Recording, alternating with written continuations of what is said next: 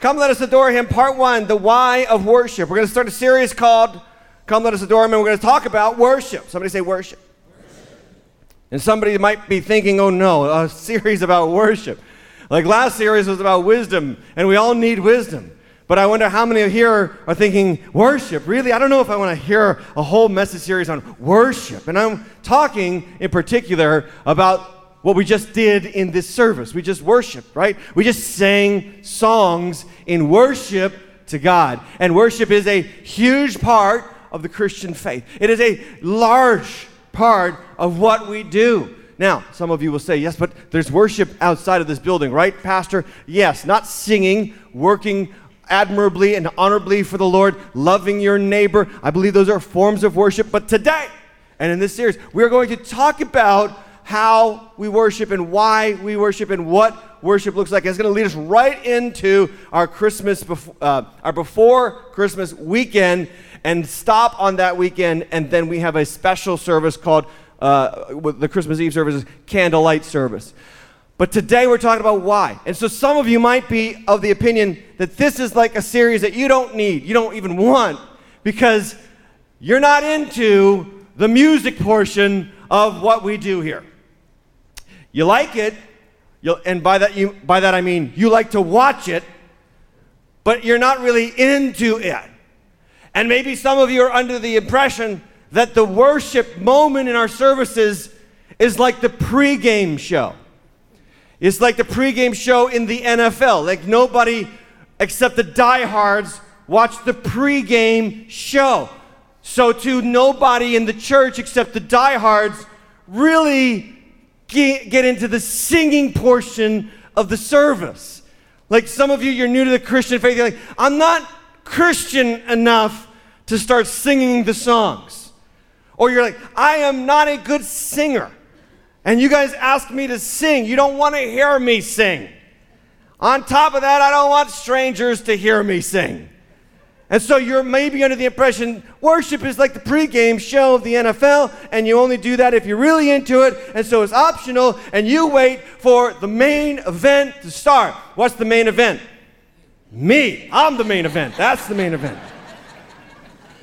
Yes, I am. I know he's injured, but I am Steven Gostkowski. Come on, somebody. I got my hand in the air, all right? We're all lined up. The pregame is over. All the talk, all the nonsense, all the things that don't really matter. And I take the stage and you see this. Now we're off, right? Now the game is started. And so some of you do this too. You don't come into the service because you think it's too loud. The music is too loud and it's too crazy and there's too many lights and there's just too much busyness. And I just want to warn you, we're 3 weeks away from adding a whole bunch of more busyness, just letting you know. But you're under the impression that's too loud. Like, it's so loud. I just like calm. I'm more one of those calm kind of people. And so your excuse for not coming in is because it's not your style of music or is too loud or whatever. And that's exactly why we have the earplugs for you at the doors. I don't know if you saw the earplug dispensers. Those are not loaned to you. You keep those, okay? You take them and you keep them. And I don't care what you use them for outside this building, but don't give them back. But anyway, we try to make our worship moment and a moment of excitement, because I believe that when it comes to our faith, we've got a lot to be excited about. We've got a lot to be thankful for. We've got a lot to celebrate. And so today we're going to celebrate. We're going to talk about why we celebrate. Okay, so take out your notes if you haven't already. I'd already told you that, but hopefully you're ready to take down the notes. Here's the theme of this series. Every series has a theme. Here's the theme of this series. We are shaped by what we love. We are shaped by what we love. Now, you might not think about this, but you are not the product of your decisions. I know you've heard that. We make, like the saying is, we make our choices and then our choices make us. No, wrong. Here's the thing you might want to just think about for a second. Why do you make the choices that you make? Why do you choose this, not that? Why did you choose him and not the other guy? Or her, not the other girl? Because before we are people of decision, here's the thing, we are people of desire. The decision is rooted in desire that came before the decision. You might be sitting next to somebody with whom at one point, in front of your friends and family and before a minister, you exchanged rings with this person. You made a vow to this person. You promised. You made that decision, though, based on a desire that came before that decision. The desire was, immediately, the first desire was, wow, they're good looking. Or, wow, great personality. Or, wow, I really like them. Desire. I desire to be around them. Let me ask them out. You go out with them. You like them a little bit more. Let me ask them out again. Desire shapes the decision. Some of you are not sitting next to somebody. Some of you have not exchanged rings. Do you know why? Because that desire has not yet been met. You're still looking. You're actually looking at the options and you're saying, no desire. Therefore, no decision, right? I mean, the decision is no decision, right? The decision is to say no. And so what we have to remember is many of our decisions, all of our decisions really, are based on the desires that we had before the decision. Now, God knows this more than anybody. He created like this. He created us like this. We are people of emotion far more often than we are people of logical decision making. Many of the best decisions that you made. You could say this honestly, if we were all to be honest and upfront about it. Most of the decisions that you make are based on what feels right in here. And sometimes this factors into it, but let's be honest, there's a whole lot of this that goes into the decisions that we make.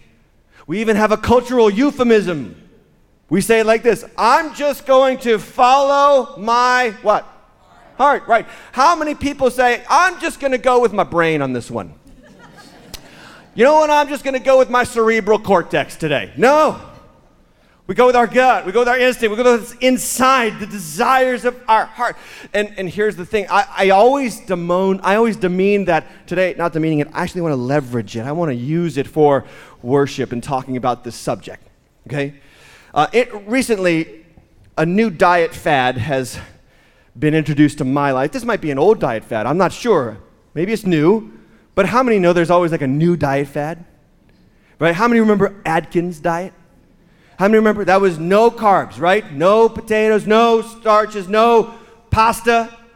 And I'm half Italian. That was a tough one for me. You know? And so you had no carbs, no sugar going to the brain. You forgot your own name. Come on. How many remember that? Well, that was a diet fad in the 1990s or whatever. Now it is this new one, intermittent fasting. Have you heard of this? You eat from 12 noon to 6 p.m. or 8 p.m. I've stretched it to 8:30 p.m. Hallelujah, because I love me. And anyway, you eat during those hours, but then you intermittently fast from that hour until the next time that you're supposed to eat. I have a problem with this diet. And the problem is that I like to watch television at night. After the day is over, after I'm tired, I'm worn out, I really don't want to do anything anymore, and I just flick on my favorite comedy, and I get on Netflix, and I binge a little bit, a couple of episodes of my favorite comedy at the time, just going one from the other to the other, doing probably what many of you do. And here's the problem with intermittent fasting for me. When I'm watching these comedies on television, inevitably at 9:30 to 10:30 to 11:30 at night, I'm watching, and guess what the people on the comedy are doing? Eating. And it's like, man, as soon as they start eating, guess what? I want to start eating. And I have a desire, and then before I know it, I'm 30 minutes into the sitcom, and I'm halfway into my refrigerator searching for something to eat. And this is the human condition. My desire to eat late at night when I shouldn't eat late at night has been shaped by someone else's desire. Because someone else wanted to eat, they led me to want to eat. Here's the bad news about the fact that you are shaped by your desires and what you love. The bad news is many of our desires are shaped by the desires of other people. That's true. It's called commercialism. Many of the things that you buy, many of the things that you're into, many of your loves have already been molded into your heart by someone beyond you, someone outside of you. and someone who wanted something from you. I want you to think about this with me. Your desires have already been shaped by the desire of someone else. Now, when it comes to commercials, real pop quiz for a second here, quick pop quiz. When it comes to commercials, someone is trying to sell you something. What is the desire behind their decision to sell you something? What's the desire? Money. They want money from you, so they broadcast something in front of you. Now, I don't have a problem with that. That's just good old-fashioned capitalism. Yay, capitalism. Not a problem. We should do that. Free market economy, fine. But how many of us really want to be shaped unconsciously by the desires of other people? Nobody signs up for that. Nobody wants that. Nobody wants to be led around like with a hook in the nose, or by like this cultural leash, if you will, of, oh, here's what's in now. Let me go buy that, and okay, that's not in now, and let me go buy this year, and then this is a Christmas season thing, isn't it? Like there used to be a Tickle Me Elmo. How many remember Tickle Me Elmo? Like that was the rage back in 1943, right? And everybody needed a Tickle Me Elmo for their kids, and then it was fur rabies, and then it was the stupid egg that hatched, the Hatchimal. Like that was a tough Christmas for me because my last name is Hatch. Hatchimal. I remember these things were going for like $1,000. There was a celebrity that was live tweeting her Hatchimal hatching. It's a toy. It is a toy. I feel like Woody from Toy Story. It is a toy, right? And people are so into it, and then that year goes by, and then there's another year where you need to get this for your kid, and then you get this for your kid, and there's always something new that you have to have because someone on the other side of that product desires your money. And you don't even realize this sometimes. But we are shaped, unfortunately, not by our desires, but by the desires of other people. To use a euphemism that is very popular right now in our culture, a lot of our economy is quid pro quo. How many of you want to live like that? Running around chasing the desires that other people have shaped for you. I don't think you want to live like that. I don't want to live like that. We want to be free. We want to be individuals. But we aren't. Here's why you need to worship. Here's why. Because God doesn't need anything from you.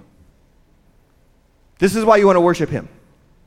Okay, now, when I sat down to do this series, kind of map it out, the question that came instantly into my mind as soon as I felt the Lord say, I need you to talk about worship to the church. The first question, even as He said those words, a question came into my heart. I knew it was planted in my heart by God. Here's the question. God was almost asking me Himself, Tim, do you think that I need you to worship me? And I started to have this conversation with the Lord, and I already knew where the conversation was going because we've had this conversation before. And I said, well, Lord, to be honest with you, I've read the Bible. You do ask us to worship you a lot. Right? It's all over the Bible. Old Testament, New Testament. The number one commandment, does anybody know? The number one commandment of the entire Bible. Love the Lord your God with all your heart, soul, mind, and strength. Worship. Love Him. And if you read the Bible, it's almost like you might have this question. Maybe you've even asked this question. And I don't fault you for it. You have this question for God. God, are you an attention addict? Like, do you need all that? Wow, look at you. Because I'm a baby of the family. Like, how many babies in the family? Youngest children? Come on, how many know our number one problem is I need the feedback. I need you to like me because I have been on stage my whole life with the older siblings. The older siblings who hate me and the parents who think I can do no wrong. Or at least are just too tired to acknowledge that they did something wrong. God, are you like that? Do you need that much attention? No. The Bible itself, God tells us, I don't really need anything from you, ever. Here's a verse that I want you to see. It's in your notes, Acts chapter 17, verse 24. The God who made the world and, what's the next word? Everything in it. Being Lord of heaven and earth, does not live in temples made by man. He doesn't even need this church building. He doesn't need the temples. Being Lord of heaven and earth, does not live in temples made by man, nor is he served by human hands, next phrase, as though he needed anything. Translation, God needs nothing. So why are we called to worship him endlessly if he doesn't need it?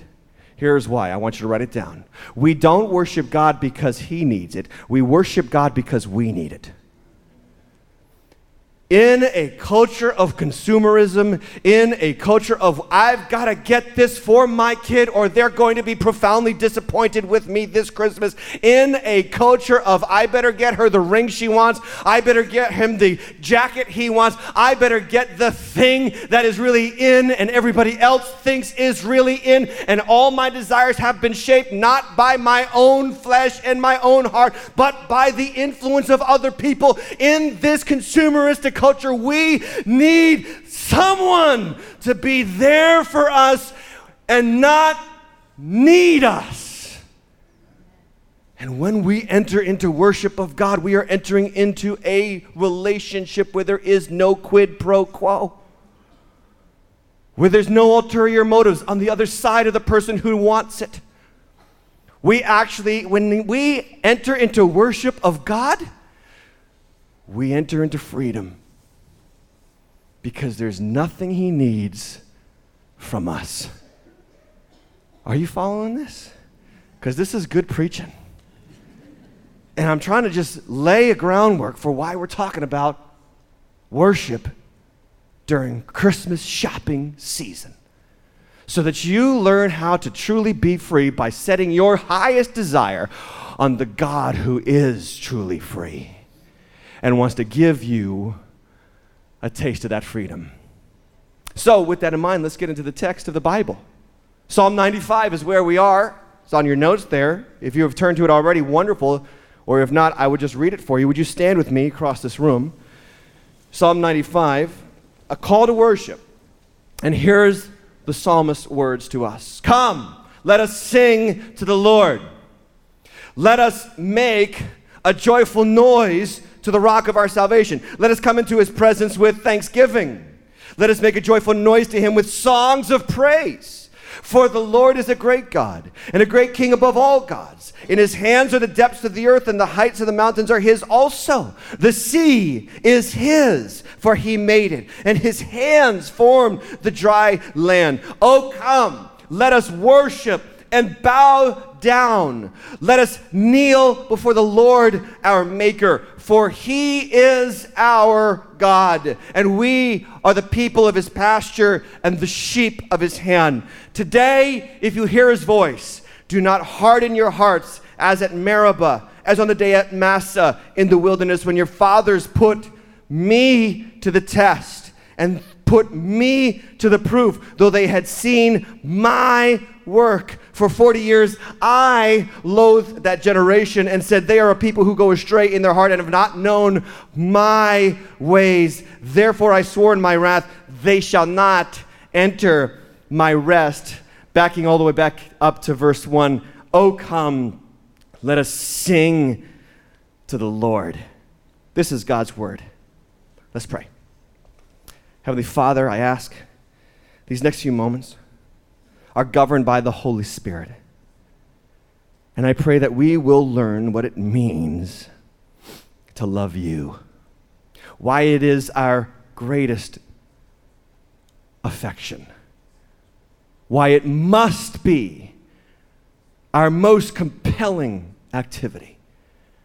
Set us free to worship you and help us to see Jesus, him and him only. In his mighty name we pray, and everybody said, Amen. God bless you. Have a seat. Have a seat. There's a call to worship in Psalm 95, and here's 3 points around this text. Number one, Worship consists of physical practices which shape my heart. Write this down. Worship consists of physical practices which shape my heart. This is a reality of worship. Did you see how many physical practices we are invited to do before the Lord in this psalm? Sing appears like 4 times. Make noise. Make noise to God. That's a physical activity. How about this? Worship and bow down. Verse 6. Kneel. Singing, noise-making, bowing, kneeling, physical practices. And the let us appears all over this text, meaning let us not do this in the privacy of our own homes only. Let us do this in community with the rest of God's people. In other words, this is supposed to be a corporate activity where you do it in front of others. Now, some might wonder, and I think that this is a question that is on a lot of people's minds. Why can't Christianity just be an internal thing? Why can't it just be about what's going on in the inside? Like what all this outside stuff, that's not necessary. It's really just about believing the right things and, giving your heart to Jesus and just having an internal experience with God. And I want to say that is a bunch of nonsense, because here's the reason why it can't just be about the inside. We don't treat any other relationship that way. No other human interaction between myself and another person exists solely on the inside. We don't even do it with strangers. We don't even do it with strangers. I'm going to need a volunteer for this next part of the sermon. Can I have a volunteer? Paul, raise your hand. Thank you for volunteering. Come up. Love you too, Mark. Paul, I want you to pretend that you've never met me and that we're strangers and these people are not here and you are not on television in front of 4,000 homes in New England. All right, so we're just strangers. So let's just act like we're seeing each other for the first time. Are you ready? Get wide on that camera shot. Here we go. Ready? Hey, you don't know my name. No, you don't know my name. Let's try this again, Paul. Let's try it again.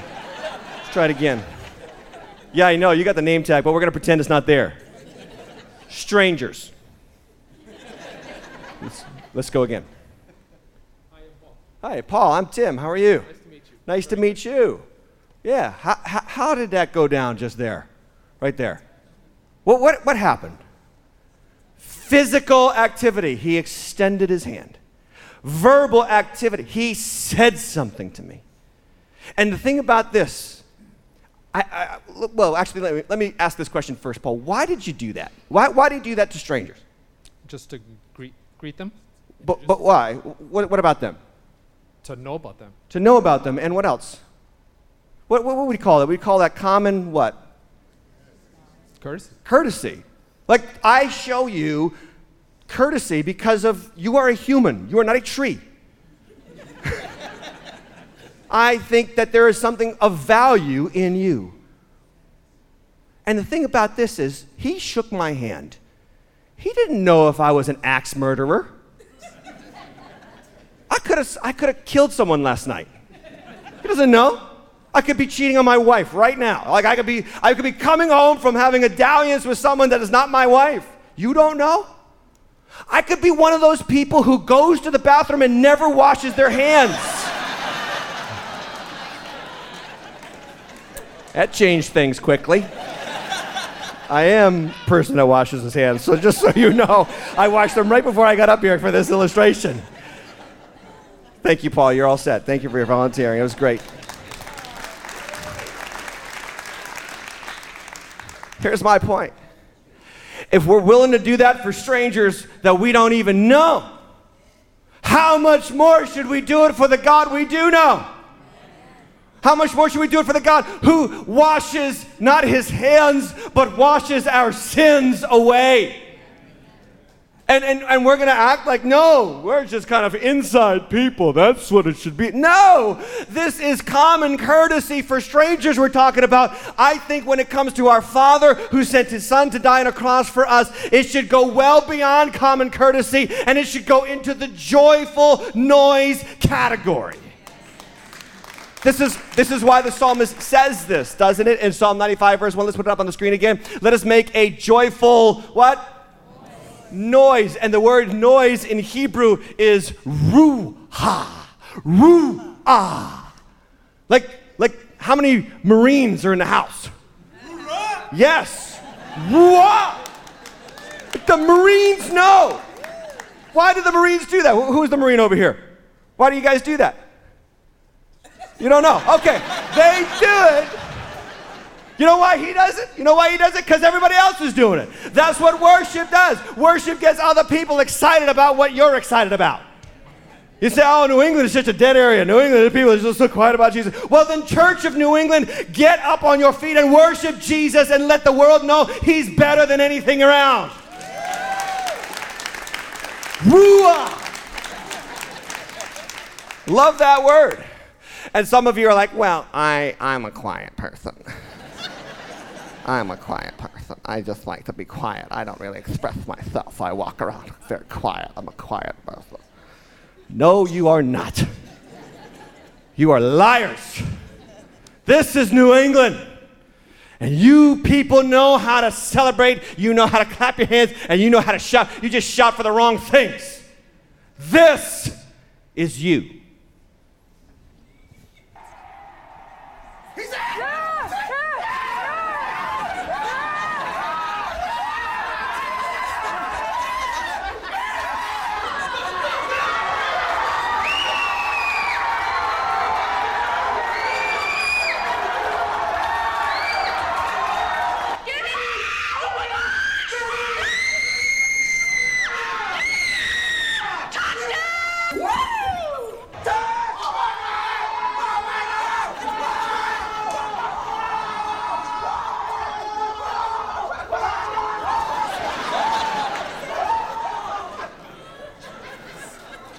This is New England. We're quiet around. Did you see how many people got on their knees for the Patriots? Like they didn't ask them to. Nobody at Gillette Stadium was, everybody on your knees, everybody on your knees. These are the Patriots we're talking about. No, they just really, oh no. They got the pigskin across that line. Oh my gosh. And it was like, what is going on? They worshiped. You worship. I got no beef with you worshiping the Patriots and celebrating their wins, but please don't do it for them and not for Jesus. Some of you ladies in the house, you're like, I thank God I'm not a man. Because we women are very dignified. We're very calm. We're very not outspoken. Liars. I got one for you. Ladies, this is you.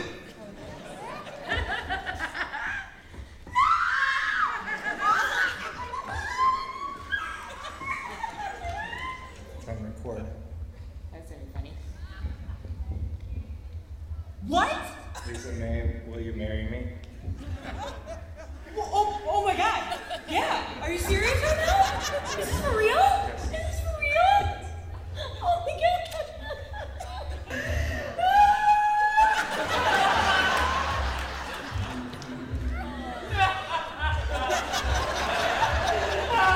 All right, open your boxes. Open your boxes. 1, 2, 3.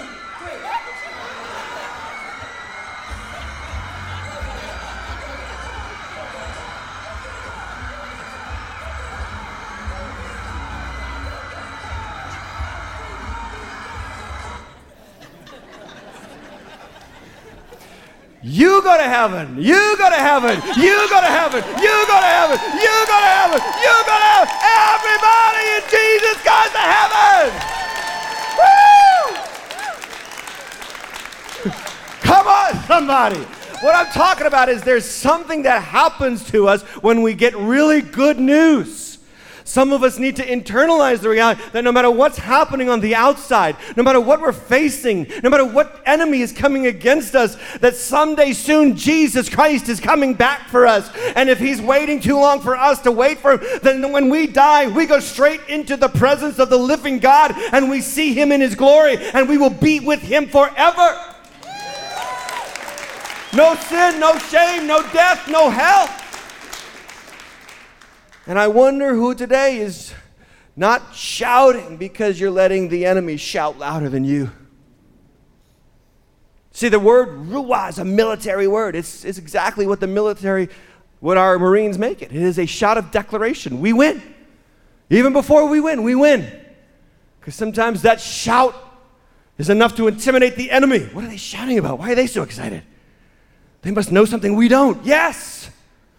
We got a winner in heaven. His name is Jesus. Letter A in your notes. When I shout, I declare God.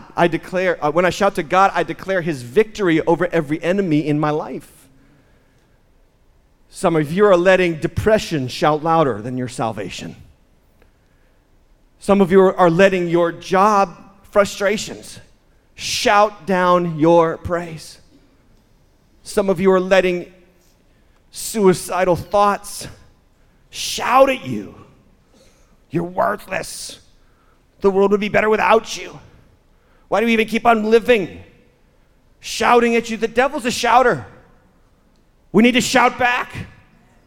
We need to shout back to let him know we're not going to take it anymore. We're not going to be intimidated anymore. We're not going to let him have the final shout. The cross happened. The grave is empty. We win. And then he says in verse 6, let us bow down. Let us bow down and let us kneel. I wonder, and I'm really being serious when I ask this question, when was the last time you kneeled before God? See, this word worship here in verse 6, it means to lay prostrate on the ground and just to get flat before the Lord, as if to say, you have overwhelmed me with who you are. There's another place where this word in verse 6 shows up in the Bible in a negative place. It's in Proverbs 12:25. It says this, anxiety in a man's heart weighs him down. There, the word in Hebrew is translated weighs him down, where in Psalm 95 verse 6 it's translated worship. Because there's only like 5,000 Hebrew words in the Bible, so a lot of the words mean different things. And here he's saying anxiety has caused you, and I wonder about this, how many of you, that's your life right now. Anxiety has done this to you. And you're bowing to anxiety, to worry, to depression, to fear, to what might happen. When the God in the universe, the God of the universe sent his son as a witness and sent him to a cross for you to set you free from what might happen. Do you think that the God in heaven who would do that for you would withhold anything good from you? I mean, the Bible even says it. If he did not withhold his own son from us, will he not with him give us freely all things? Don't let worry weigh you down. Don't let worry bend you down. What are you bowing to? Are you bowing to your fears and your anxieties, or are you bowing to the God who is over all that stuff? To let him be the greatest being in your life. Some of you are experts. You're experts at worshiping worry. Do you know what I mean by this? You just talk about it all the time. Somebody asks you, hey, how you doing? And you're like, oh, don't get me started. Don't get me started. I got this, I got that, I got this, I got that, I got that. 15 minutes later, they were like, I was actually just saying hello. How many of us know? It's just a contract to say, how are you doing? I'm not really interested in the answer. It's just, what we do. And some of you, whenever somebody talks to you, it's just, blah, you just emotionally vomit all over them. Like, oh, my kid is doing this, and my wife at this job, and on top of all that, Trump. What are you doing? You are celebrating the things that you cannot control instead of celebrating the one who controls it all. and loves you. So letter B, when I bow down to God, I declare he's larger than any problem in my life. He's larger than my worry. It's not that I'm not going to have worry. It's that he's larger than it. We got to get to point 2 or we'll never finish. Number 2, worship consists of singing biblical confessions which inform my mind. You know why we sing? Because when we sing, we teach our minds how to think. This is a proven scientific fact. This is why God tells us to sing. Because when we sing, we remember. Now, I remember. This is just as an illustration, actually kind of a cool illustration. The Chicago Tribune, okay, 2018, came up with the benefits of singing a tune. And I want to put them on the screen because it's really cool. The benefits of singing. Now, they were not talking about Christian singing. They were just saying singing. So watch out what you sing. Because here's what it says. 5 big benefits. Number 1, it relieves stress. Singing is a natural antidepressant. Number 2, it improves the immune system because singing is a lung exercise. The stronger that your lungs are, the healthier your immune system is. So those of you who don't sing at Waters Church, please do not shake my hand after the service. You might have some germs that you can't fight off. Okay. Number 3, it alleviates snoring. Ladies, get your husbands to sing. There you go. Number 4, it reduces loneliness, singing in groups especially, obviously. And number 5, it improves memory. In 2003, they did a study. They used singing to help people suffering from Alzheimer's and dementia. I remember when I was 9 years old, I was sent to youth camp. 9 years old, I was sent to youth camp. It was in upstate New York. And I remember it was 1986, and the World Cup of Soccer was going on in Mexico. And I remember that year, because this World Cup was going on at the exact time we were at camp, they said, hey guys, here's what we're going to do to have fun this week at camp. We're going to split half of you up into the Brazil team, half of you are going to be Argentinian. And so, yeah, we're like, okay. And then we're like, okay, so to be real like Brazilians and Argentinians, we're going to learn a song in Spanish. And we're going to sing it all week, and we're going to know this song for the rest of our lives. We're like, yeah, whatever. And they taught us this song, and I'm telling you, this is 33 years ago. I remember the words. I can't speak a lick of Spanish. I remember the words to this day. I want to sing it for you, and I want you to sing. Do you know this song by how I sing it? Okay, ready? Here we go. Yo tengo gozo, gozo, gozo, gozo en mi corazón. En mi corazón, en mi corazón, yo tengo gozo, gozo, gozo, gozo en mi corazón. En mi corazón, sí, sí. Thank you, you're a lovely audience. Tip your waitresses. What's the song? I got the joy, joy, joy, joy down in my heart. Where? Down in my heart. ¿Dónde? Down in my heart. I got the joy, joy, joy, joy down in my heart. Where? Down in my heart to stay. That song is up in here. That Spanish is up in here because of that song. What do you sing? You sing the songs on the radio? You sing the songs written about lovers that jilted you? Or people that cheated on you? Or how life sucks for you? Or how you've got a reason to be angry for the rest of your life because of how you were brought up? Or are you going to sing the songs of Zion? The songs of the Lord? The songs that talk about the grave still being empty? That Jesus is still on the throne? Be thou my vision, O Lord of my life. Not be all else to me, save what thou art. What's that song talking about? You, God, be my focus today, so that I am not distracted by crazy, upsetting realities. Number 3 in your notes. Worship softens my heart to hear God's voice and opens my mind to receive his word. It softens my heart. That's why we do it before I preach. So that your heart gets a little kneaded by the hand of the Lord. And you put yourself out there. Yes. You put yourself out there. Here's what I want next week. Here's what I want. I want us as a church to get out of the nasty habit of coming late. Show up on time to sing the Lord's songs. How about we actually do what the preacher's talking about? That's weird. We don't usually do that. We usually just walk away and judge the value of the content. What if we actually did it?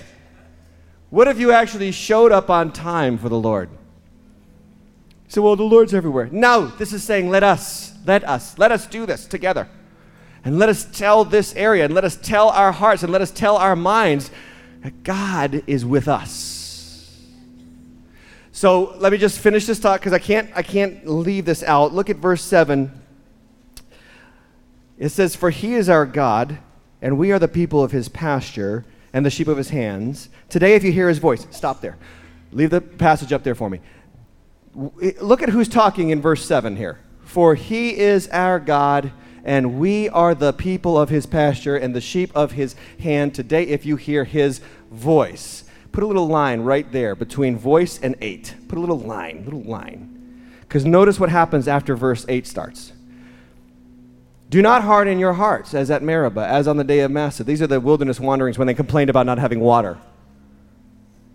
"When your fathers put," what's that pronoun? "Me to the test and put me to the proof, though they had seen my work." Did you see what happened in this song? It starts with the choir director asking God's people to sing and make noise and bow down and kneel. And suddenly God starts speaking straight to his people. I wonder here who needs God to speak to them. You're saying, I wish that God would speak to me. You know, Tim, you talked about that conversation you had with God about worship and him saying he doesn't need anything from you. I want that kind of relationship with the Lord. I want to have a conversation with him. Okay. Worship him. Open your mind and open your heart and open your mouth and sing. And I'm telling you, this is a fact.